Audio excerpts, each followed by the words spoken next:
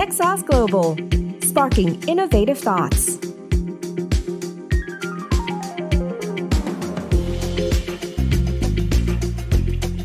The Near Future Podcast in partnership with TechSauce and SDGX.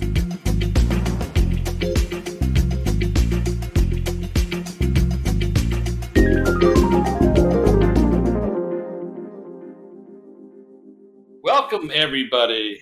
I'll have to watch when I'm screaming here. Welcome, everybody, to the Near Future Podcast, brought to you by TechSauce and SDGX, and I'm really excited today. We've got Zeka Lin on the line, coming all the way in from California, and I've had conversations with him before on his podcast, Positive. You can check that out, and it's been a really interesting conversation that we've been having over the last little while, Zek. And I'll just hand over to you. If you want to do a quick introduction, let us know a bit about yourself and what you've been up to lately. Thank you, David. It's such a pleasure to be on your show. And I have to just congratulate you for really doing this and kicking it off. And you're a natural. I'm so impressed by the way you just went right into that. Thank you for having me. Oh, not a problem at all. I mean, this is sort of the new normal, right? I mean, everyone is working remote. Everybody's traveling, going back and forth. And it is an interesting transformation going from, the multiple of Zoom meetings, quite honestly. Yes. Maybe the overextension of Zoom meetings into something a little more relaxed where you can sort of sit back and listen while you're driving, while you're working and doing other things. So it's really quite interesting. So how is life out in California? What have you been up to lately? What have I been up to? Well, right now I'm looking out. It's what time is it? 7:20 p.m. right now. I'm looking out over a lavender pink sky over the Pacific, looking over Catalina here in Orange County and in Huntington Beach, actually Surf City, USA. So it's really a nice evening. We're going into spring. Feels great. And I just love just being here. A little bit about my background for those who are new to the show. I'm an angel investor. I consider myself an impact-focused angel investor, and I've been for the last few years focused on U.S. Startups that have both a social and sustainable tech focus in terms of an overlap with the SDGs, but also just better businesses that do good. I mean, I know. Last conversation we had, there was a lot of conversation around sustainability. And how these concepts are coming out, and why do you think this is happening? Is there a lot of movement out in Silicon Valley around this concept of sustainability, not only from the founder side, but from the investor side, from the venture capital side? Really good question. I think most of it's being driven by a new wave of Gen Z consumers who are more privy to information. They have more access to information. The internet has become a source for people to really find things that are meaningful to them. And we are seeing a trend of younger people that want to see more positive impact in terms of how they engage with their products, how they engage with technology. They want to make a difference. People want to be engaged with a purpose, things like that. So I think a lot of it's driven by this. Obviously, you have, as you well know, for the last 30, 40 years, the UN has been working tirelessly to really bring sustainability front and center to business in your work as well. And I think that, we see a culmination of that everywhere from, solar in the early 1980s to clean tech in the early 2000s, and now toward climate tech. And sustainability is just kind of the natural progression, I believe, that ties those things together, especially on the social impact side as well. Are you seeing the term Sustainable Development Goals, the SDGs, are you seeing that term popping up into the narrative from investors? Well, yes, indeed. I guess I am in a bit of a bubble. You and I, we share passion. A common bubble. It's hard to say in this day and age when everything is personalized toward our interests. It's sometimes difficult to know what is a signal that we're generating, and et cetera, based on what algorithms give back to us. But I think overall, generally speaking, across the U.S., especially with the new administration here coming out of the last administration, there's a lot of emphasis both on the climate aspect, but also on things like ESG and things like ecosystems and biodiversity and things like that. Those are coming to the forefront again, in my opinion. It's funny. This I'm not sure if you're aware of this, but UNICEF, the UN agency that is focusing a lot on children, actually has an office in Silicon Valley. And they set up an office there to look for a lot of venture capital funding, but also some of the ideas, and perhaps maybe to influence some of the startups to look at areas that do concern children, like nutrition, education, these sort of areas. So it's really, it's not only that sort of the investor side is starting to look at sustainability, but also those in the development sector are really starting to look at new types of business models and new types of funding models, as opposed to just taking donations or grants or working with multilateral organizations, the banks and the governments, to fund a lot of their projects. They really are starting to see this relationship between public finance and private finance in a sort of a blended configuration. And I think it's really interesting on where that's going to go over the next 5-10 years. Great point there, for sure. I wasn't aware of that program, and I'll definitely look into that. It's always complicated to break into kind of what I call the VC impact side. This idea of I look at VC impact like this. That the positive impact is the future of venture capital. That's my vision for venture capital. And one of the biggest constraints here in the U.S., at least with venture capital, is that there's always that aspect of those high expected returns in terms of opportunity costs from the next best investment or asset class.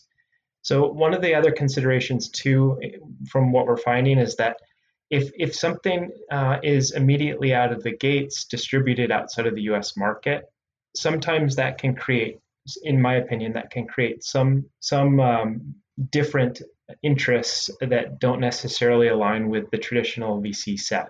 And that is changing. We're seeing some funds that have more of an emphasis on international investing in general.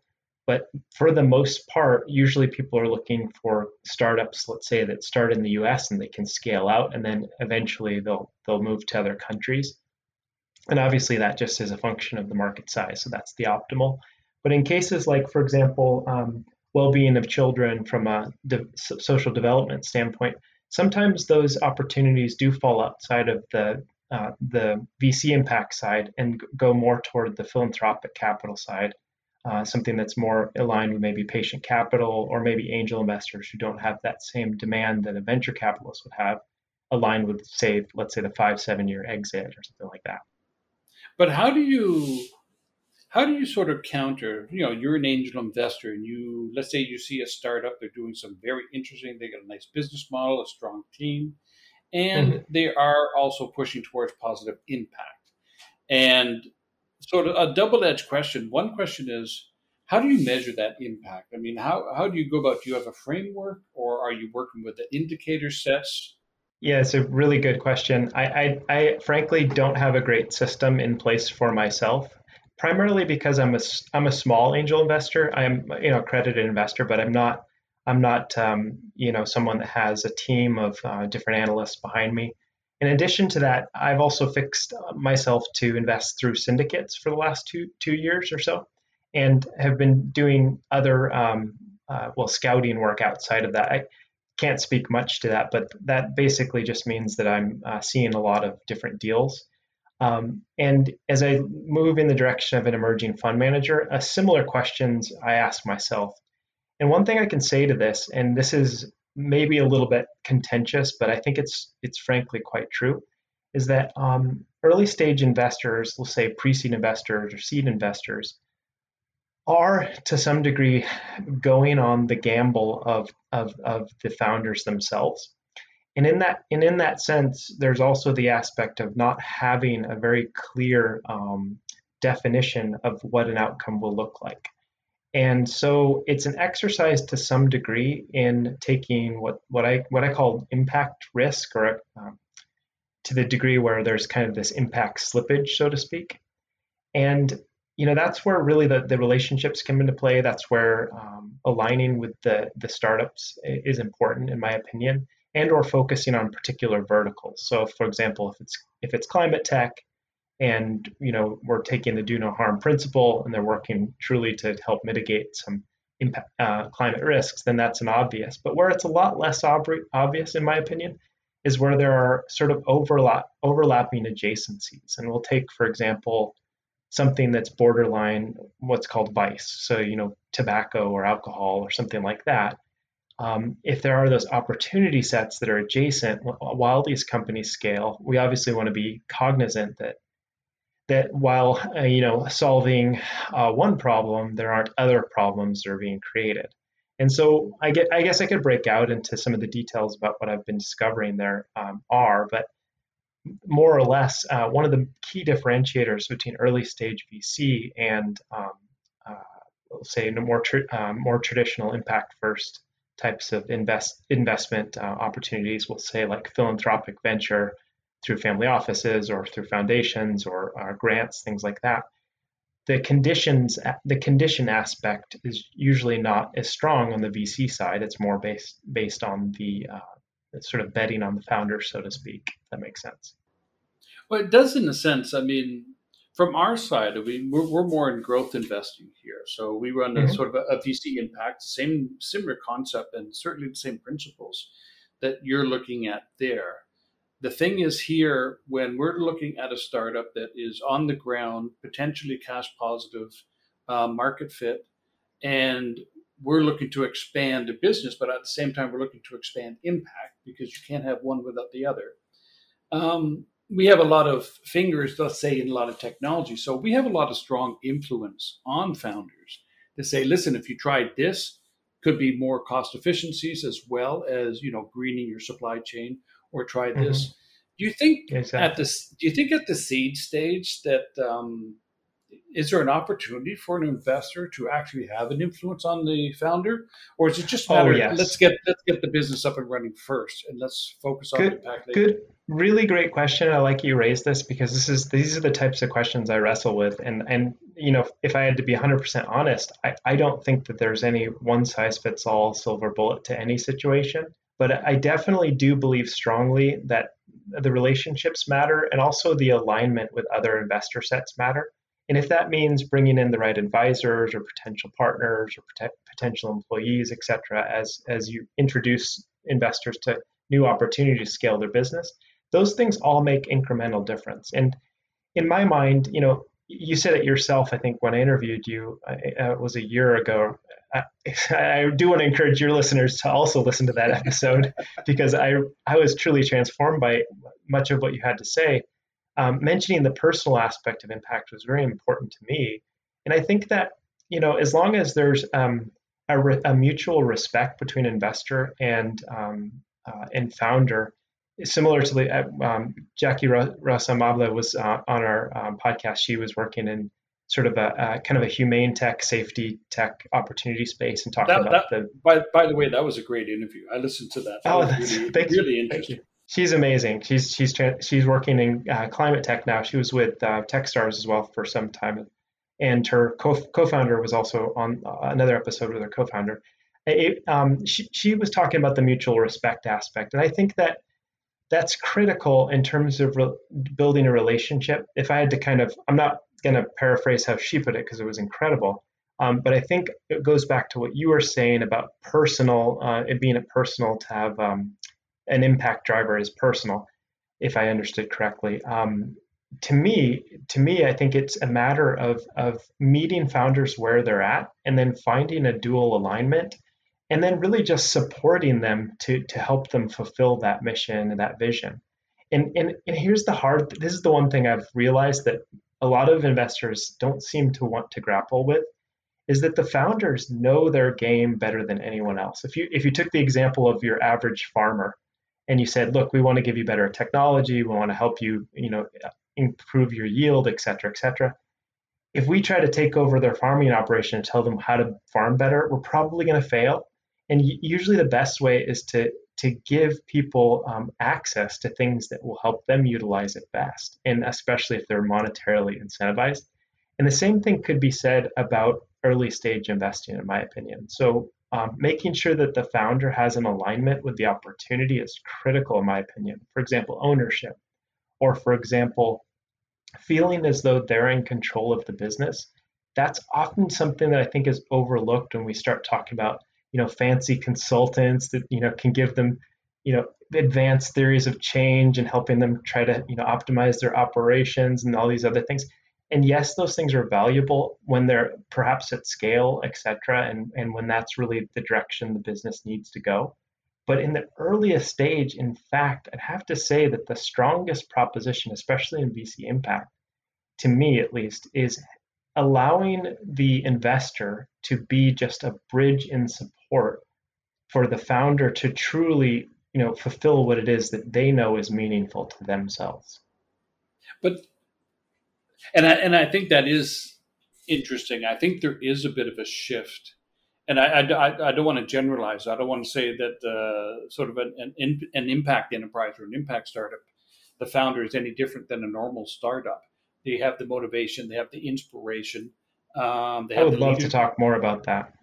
They have the leadership and team qualities. But I was going to ask a question, and we can talk about that. I want to ask a question about, now that you're out there, you got the podcast and you got other activities than that. Do you find that some of the founders are actually searching you out as opposed to you trying to find them? Is that happening? Yeah, I mean, that's intentional. So the podcast, I started the podcast about a year. I took a couple months after season one and had pre-recorded some shows, just released our first one with Peter McGraw. He wrote the humor code, and he created the theory of comedy, the synthesized theory of comedy, which is the benign violation. I would encourage anyone to listen to that. He's just super fun. He's a professor at UC Colorado Boulder. It was kickoff April 1st for his second relaunch of his Shtick to Business book. It was really fun. Anyway, so yeah, it is intentional, and sometimes I even make parody of all of it, just like I did there. But I think the main thing is just to align oneself with building an ecosystem, and that's the thing about why it's so important to have a community of people that understand what you're doing as a founder or as a podcaster or as an investor, and et cetera. Just a community builder. It's ultra critical, in my view, to connect with people, make them feel welcome, give them resources that they're seeking, and really stay true to supporting and paying things forward. That for me has been like the real unlock, frankly. And you support them on the business side as well, right? It's not just simply coming in from an impact side. And you know what the funny thing is? Here's the funny part. Here's the non-obvious part. In the process of meeting, say, 2,000 founders over the last year, talking in private with all these founders, trying to understand what the core business, their impact focus is, there are cases where it's not aligned with VC, and that's fine. And I've befriended these people and actually stay connected with people. And sometimes we give, it's just becomes like almost like a friendship. And also it's a collaborative environment where, someone's like, back to the impact aspect and the personal aspect, that somebody is in, let's say, a particular sports application, that's their focus, but it doesn't necessarily align with my thesis. That doesn't mean that I can't connect with that person and support them in their journey and maybe incrementally help them kind of steer themselves toward more positive impacts. I mean, it becomes one of those things where the more I get into the space, and I don't know if this is useful to say, but I really want to say it, the more you realize that you can give something forward to the community, it becomes like almost an infinite opportunity set. If you just go in with the right attitude, people really like that too. It's really wonderful to feel that. Selfishly, it's nice to feel that as well. Have you ever been in the situation, and I think this is happening more and more, but have you ever been in the situation where you're speaking with startups or a group of founders or what? And honestly, this is actually, I'm speaking to the founders right now, if they're listening, where they actually have a business. It's a very inspirational, interesting idea, nice business model. They've got good understanding of their market and everything else. And they're producing impact, but they don't even know they're producing impact because they're focused on the business model so much. Have you ever been in a situation like that where you say, wait a minute, and it's almost like the Peretti rule, the 80-20 rule, where 80% of the business is exactly that. But if you did a little bit slightly different, you could be creating a whole bunch of impact that may actually open up brand new markets for you. You're much more experienced in this. That's where I've learned from you in the process of our chats.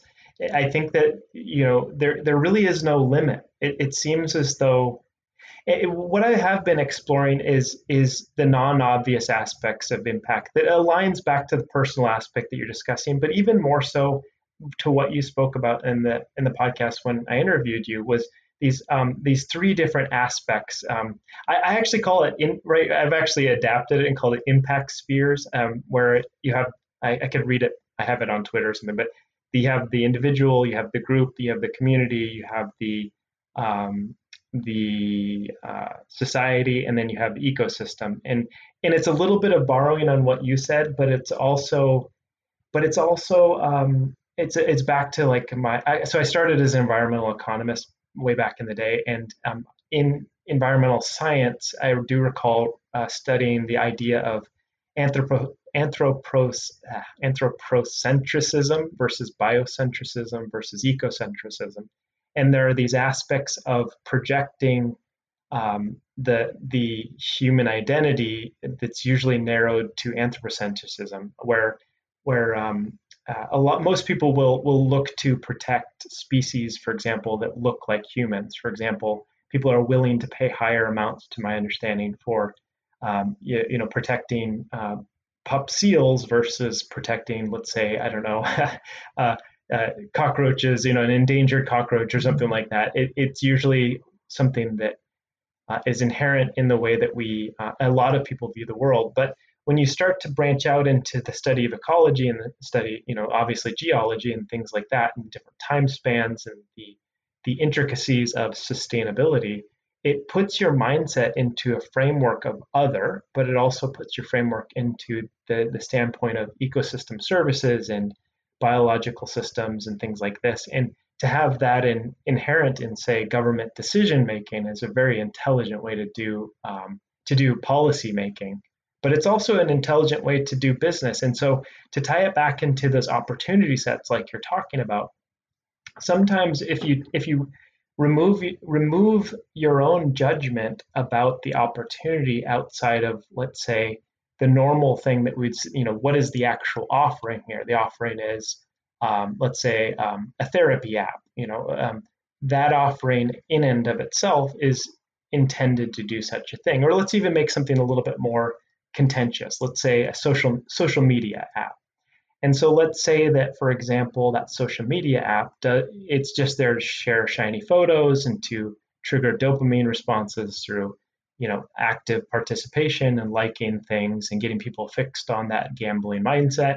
But let's say you gamified that and you turn that into something like a social rewards program where people could take, for example, the Series B company, Omaze. And now it does go into borderline vice, so I do want to be careful. But Omaze is an example of a startup that says, okay, you want to take exotic, ecosystem-friendly vacations, or you want to have like a sustainable, eco-friendly camper van. Well, everybody pool your resources, and then a percentage goes to us. A percentage, you get a probable win, which is the van, but then an additional social reward is something that goes toward a nonprofit. And so people buy in at a higher rate, knowing the rewards, and everyone wins kind of thing.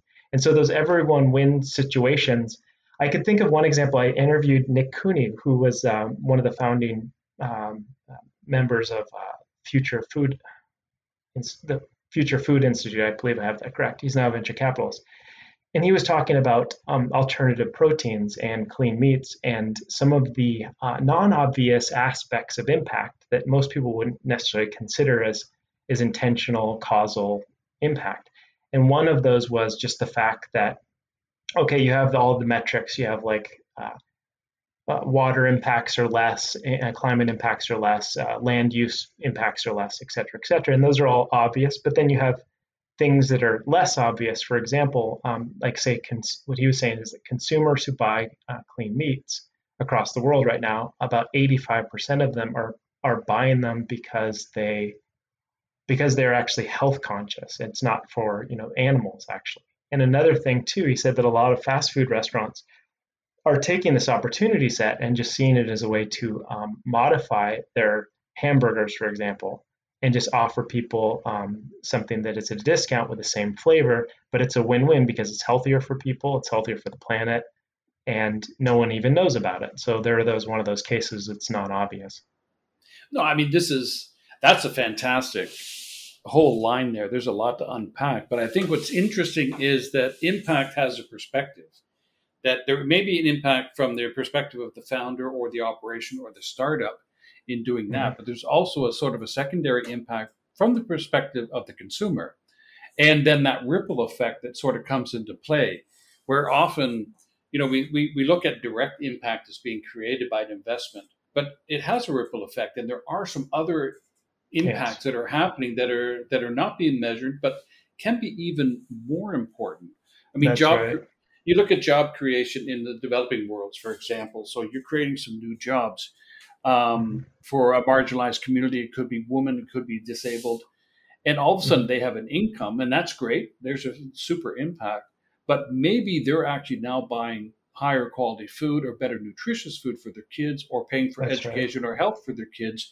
And that may be even a more important impact when you start to look at that. And it's interesting that you brought up policy as well, because we're seeing a lot of movement, and I'd like to see if this is happening in the States, but certainly in Luxembourg, in Hong Kong, Singapore, the financial centers over here, they are starting to look at these alternative fund management policies where they're giving certain incentives for impact funds to generalize.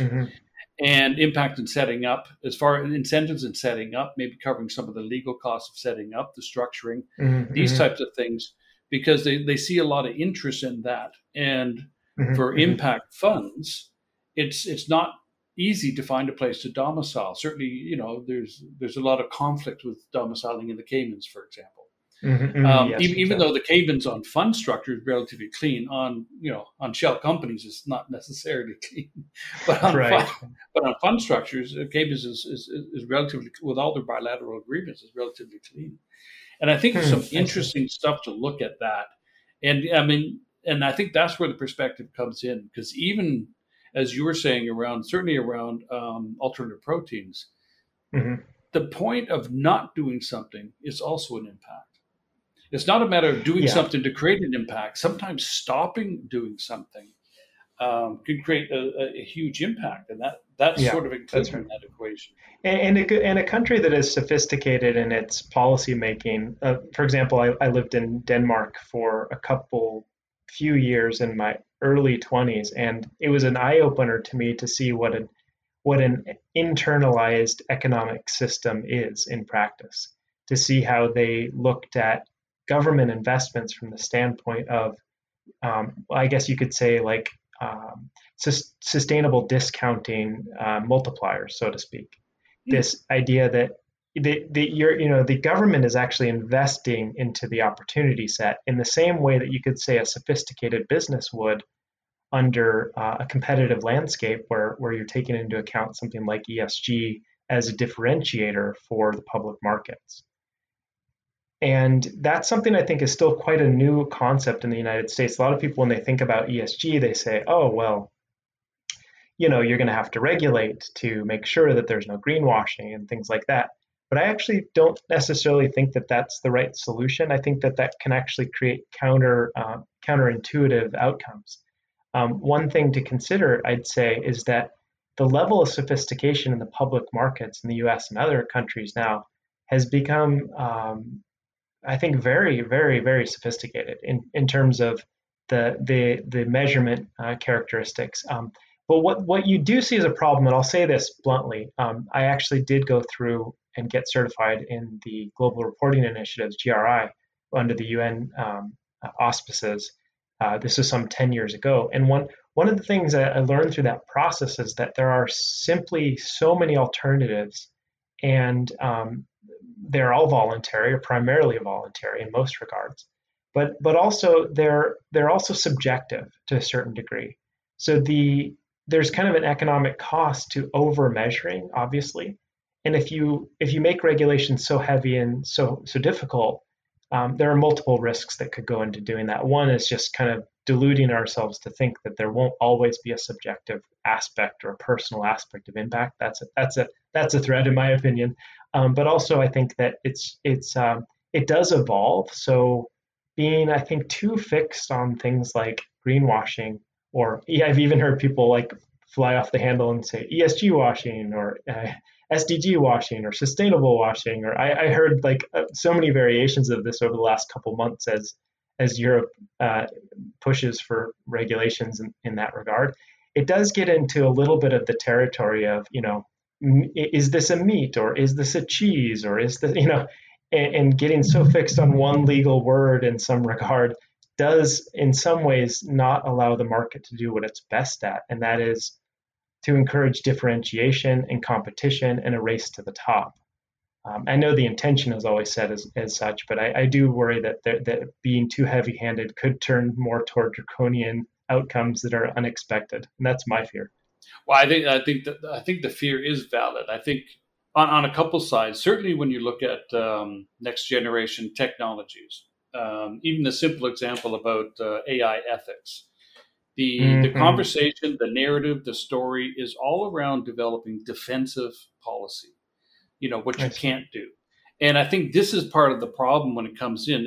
There's a little bit of fear in the marketplace, certainly fear from potential competition on that side. But this is where the difference between a defensive policy, basically stating things that you cannot do, versus a progressive policy, things that you should be encouraging. I think that is a big difference. And I think, for example, when we were talking about the impact investment policies in Singapore, Hong Kong, Luxembourg that are coming out, it really is around the incentive, not what not to do, but what should investors be looking at? Where is the potential to invest? And they're actually simplifying the process of setting up fund structures instead of trying to make them more complicated. So this concept of overregulation, I think, is definitely a threat. I think the point is who's pushing that, though. And I would almost say that it's the private sector more or less pushing that. But I've always seen governments as impact investors. I mean, they collect money through taxes, through natural reserves, oil, really good minerals on one side, and then they spend it through their budgets on the other side. And they're accountable. Yeah, and they should be spending it on social nets, right? Health, education, security, these sort of areas, innovation, economic development or rural economic development, inclusiveness. This is where they should. So they've always, in my eyes, been impact investors. The problem, I think the problem there is because the ministries are in so many silos. The Ministry of Health never speaks with the Ministry of Economic Development because they're on different sides of that spectrum. Where I think closure or some sort of common language, and maybe impact investment policy will do that. Maybe new technologies will do that as well. Sort of break these silos between ministries, where they realize that a health budget is actually investments in the future, an education budget is actually an investment in the future, and I think that's the different perspective they got to take. Interesting. Yeah, really good perspectives as always, David. I truly appreciate your perspectives. You have so much more experience. I have to say, I learned so much from you. No. I'm just sort of getting started. Well, maybe a little less on the policy side. I'm reading a book right now. It's called Lean Impact by Anne May Chang, and she writes about using the lean methodology in impact measurement, which I found to be quite interesting. And there was a chapter in the book, later in the book, about how grant funding and being sort of grant dependent becomes a problem for some startups that want to lean into scale and go toward bigger exits, where sometimes having I think they had like she had this example of graduated grant structures that had payments based on financial outcomes or something like that. So the more you would progress toward the next funding rounds, you would get sort of access to the grants, but they were very low friction in terms of reporting and requirements. And sometimes she was talking about how sometimes some of these grants can be just overburdensome from the standpoint of progress or building an opportunity and things like that. And that's also the thing I worry about sometimes in terms of having too heavy of a hand in the earliest stage in startups in the US. it seems very counterproductive given an environment where we're trying to create innovation. I mean, I like that idea, lean impact measurement. I think sometimes when you look at the GII, and the Global Impact Investment Network, INP, and some of the other frameworks that people are using, it tends to be rather complicated. And a lean impact may help on the costing structure of actually doing the reporting, but also it just you may be able to get that information quicker. So founders and startups can be actually more agile, sort of react to trying to maximize that impact. I think I'll probably end up getting a copy of this book for the founders I invest in going forward. It seems like it's not a horrible read. Yeah, you also just another. Oh. Go ahead. Sorry about that. Oh, yeah, it's Ann Mei Chang, and I'll definitely send you a link to that. I'm really enjoying Jed Emerson's book, Purpose of Capital. He's just such an incredible thinker. You know Jed, so I wanted to give a shout out. I'm enjoying his book as well. Jed is a fascinating guy. He really, when I was with the United Nations, we were setting up the Impact Fund. He was one of the first. Him and Charlie Kleisner were from the Tonic Network. They're one of the first that I actually reached out to, just to sort of wrap my head around how to do this, especially when you're dealing with such a large bureaucracy, a large organization that wasn't quite at that time that favorable towards impact investment or working with the private sector so tightly. No, Jed he's a brainstorm. I really like it. And the book is really, really interesting. The fact that he puts it out in a digital format free is really interesting. Indeed. There's another gentleman whom I've had the pleasure to get to know. His name's Kwasi Asare, and he's in the startup arena in the U.S. He also has a club on Clubhouse dedicated to UN 75, the 75th anniversary, and some of the episodes or some of the shows he has there is really just fascinating in terms of humanitarian aspects. So I wanted to give a shout out to him. I think it'd be fascinating if you were on your show as well, just as an idea. I like him a lot. And also we have two other clubs. I just started two other clubs. One is social tech, the other one's sustainable tech, and they're a little bit more closed and a little bit more kind of focused clubs. And I try to put in all these different verticals that I think fall under both of those buckets. And it ties back into this VC impact landscape that I spent like 50 hours generating, where if you look at the SDGs in the US, there are something like out of 15,000, I found about 200 companies that had a very strong gearing toward one of the SDG goals, and found that there were roughly 200 that had passed Series A, M&A, or IPO. Wow. And and then I kind of parsed it out into sustainable tech and social tech. And so every week we have these shows on Clubhouse. We have like 4,000 members right now. Every week we have these shows where I find two founders in the US, because that's kind of where my focus is in the moment. With two of them in the same vertical that have an impact focus, and we just try to unpack like what their industry looks like and what they could do to, go more lean or to have more of a positive impact, et cetera, et cetera. So for example, just on Friday, we had one on sustainable fashion, and talking about the intricacies of the fashion supply chain and some of the nuances surrounding measurement and the disparities of systems and some of the incentive structures, et cetera. It was just super fascinating. And I have to say humbly, I know very little. The more I learn, it's one of those things. The more I learn, the less I know. So I'm trying to go in with as much of an open mind and hopefully stay out of trouble in the process. Trying to learn as much as I can. Yeah, but you're doing some great stuff. Sustainable fashion. I mean, that is on one side it's a huge issue because of the whole supply chain issue, and how much. I mean, the opportunity to green and clean the supply chain on that, but also from the consumer side as well. So this concept of fast fashion, the quick turnover of fashion. I mean, there's some really interesting. That's a heavy duty area to really sort of concentrate on. I got one more question here because we're getting close to our time. Oh, thank you. It's wonderful. And this is a bit of an inspiration. Are you finding that there are NGOs in your area that are looking for a new business model? So they're looking to shift from a pure grant model to some sort of hybrid model that may be an opportunity for seed investment? I'll speak to that. I can't get the specifics right because I don't think I can recall it correctly, but we had a show. It was a social impact fundraiser for fun. There were two sorry, but I can't recall the name. I'll get you the name for the show notes if important. Anyway, the takeaway is that they are doing, I believe, under the Reg A Plus in the United States, they're doing a revenue share opportunity where the nonprofit can generate revenue and they can raise funds through the Reg A Plus vehicle, to my understanding, from what I can recall, based on sort of a bond, like a retail investor grade bond. So that was quite interesting, I felt. It's interesting in the sense we find this out here in Asia. So, for example, in China, you're either for profit or nonprofit. There is nothing in between. Yes. They don't have That's very legal, common here too.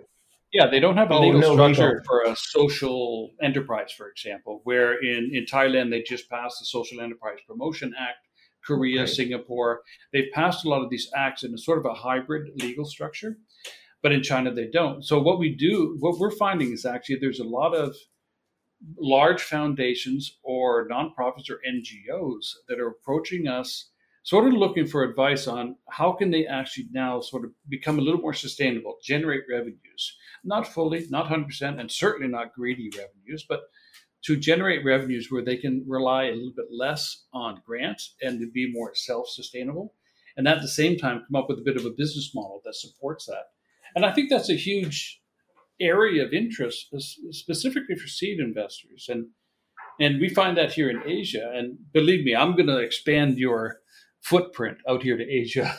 Oh, you're the best, David. I can't wait to go to a conference with you or something. I'd just give you a hug in person. You're just such a kind man. I really appreciate it. No, but you're doing such interesting work. And Thank you. In Silicon Valley, where there is a need and probably a will to shift that VC model into something more sustainable.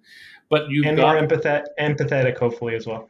Empathetic, but it has been so successful in the past and so entrenched in the past that sometimes it needs a bit of a shift. Where in Asia they never had that history really. It's a lot of first or second generation wealth that's being created out here, and so they're a little easier to sort of experiment and try some new structures and this and that. But I think it'd be great if we sort of do the mind meld or whatever, but to yes. expand the footprint out here, because I think you're doing some fantastic stuff out there that would really resonate out here, and then obviously having that experience of Silicon Valley it's such a deep experience, just simply living there and experiencing it and meeting the people on a day-to-day basis. So, but what are you going to do in the future? What's in your plan for the next couple of years? Well, I'm gonna maintain the focus on venture scale positive impacts. That's pretty much the solo focus going forward, and that may look like my future as an emerging fund manager. I definitely plan on being an active angel investor as well. I just want to support good people and great founders and remarkable teams. I just want to be a support wherever I can. And tell us where we can find your podcasts, because they're worth listening to. Yes. Oh, thank you. Yes, thank you. Yes, it's on all the platforms, and anyone can reach out on LinkedIn or Twitter. And again, I'm always open to collaborate, and that goes for you too, David. I consider you a friend and a colleague, so thank you so much. Oh, I'll take that compliment. That's for sure. Then I will close off quickly here, saying thank you for all the listeners. And come back again. I mean, first of all, go out and see Zeka, see his podcast, listen to his podcast. It's quite interesting, and they've been running for a couple of years almost, and it's really quite interesting out there. So I want to say thank you to everyone, and certainly Zeka, thank you very much for dropping in and letting us know what's up. Thank you so much. Thank you. TechSauce Global, sparking innovative thoughts.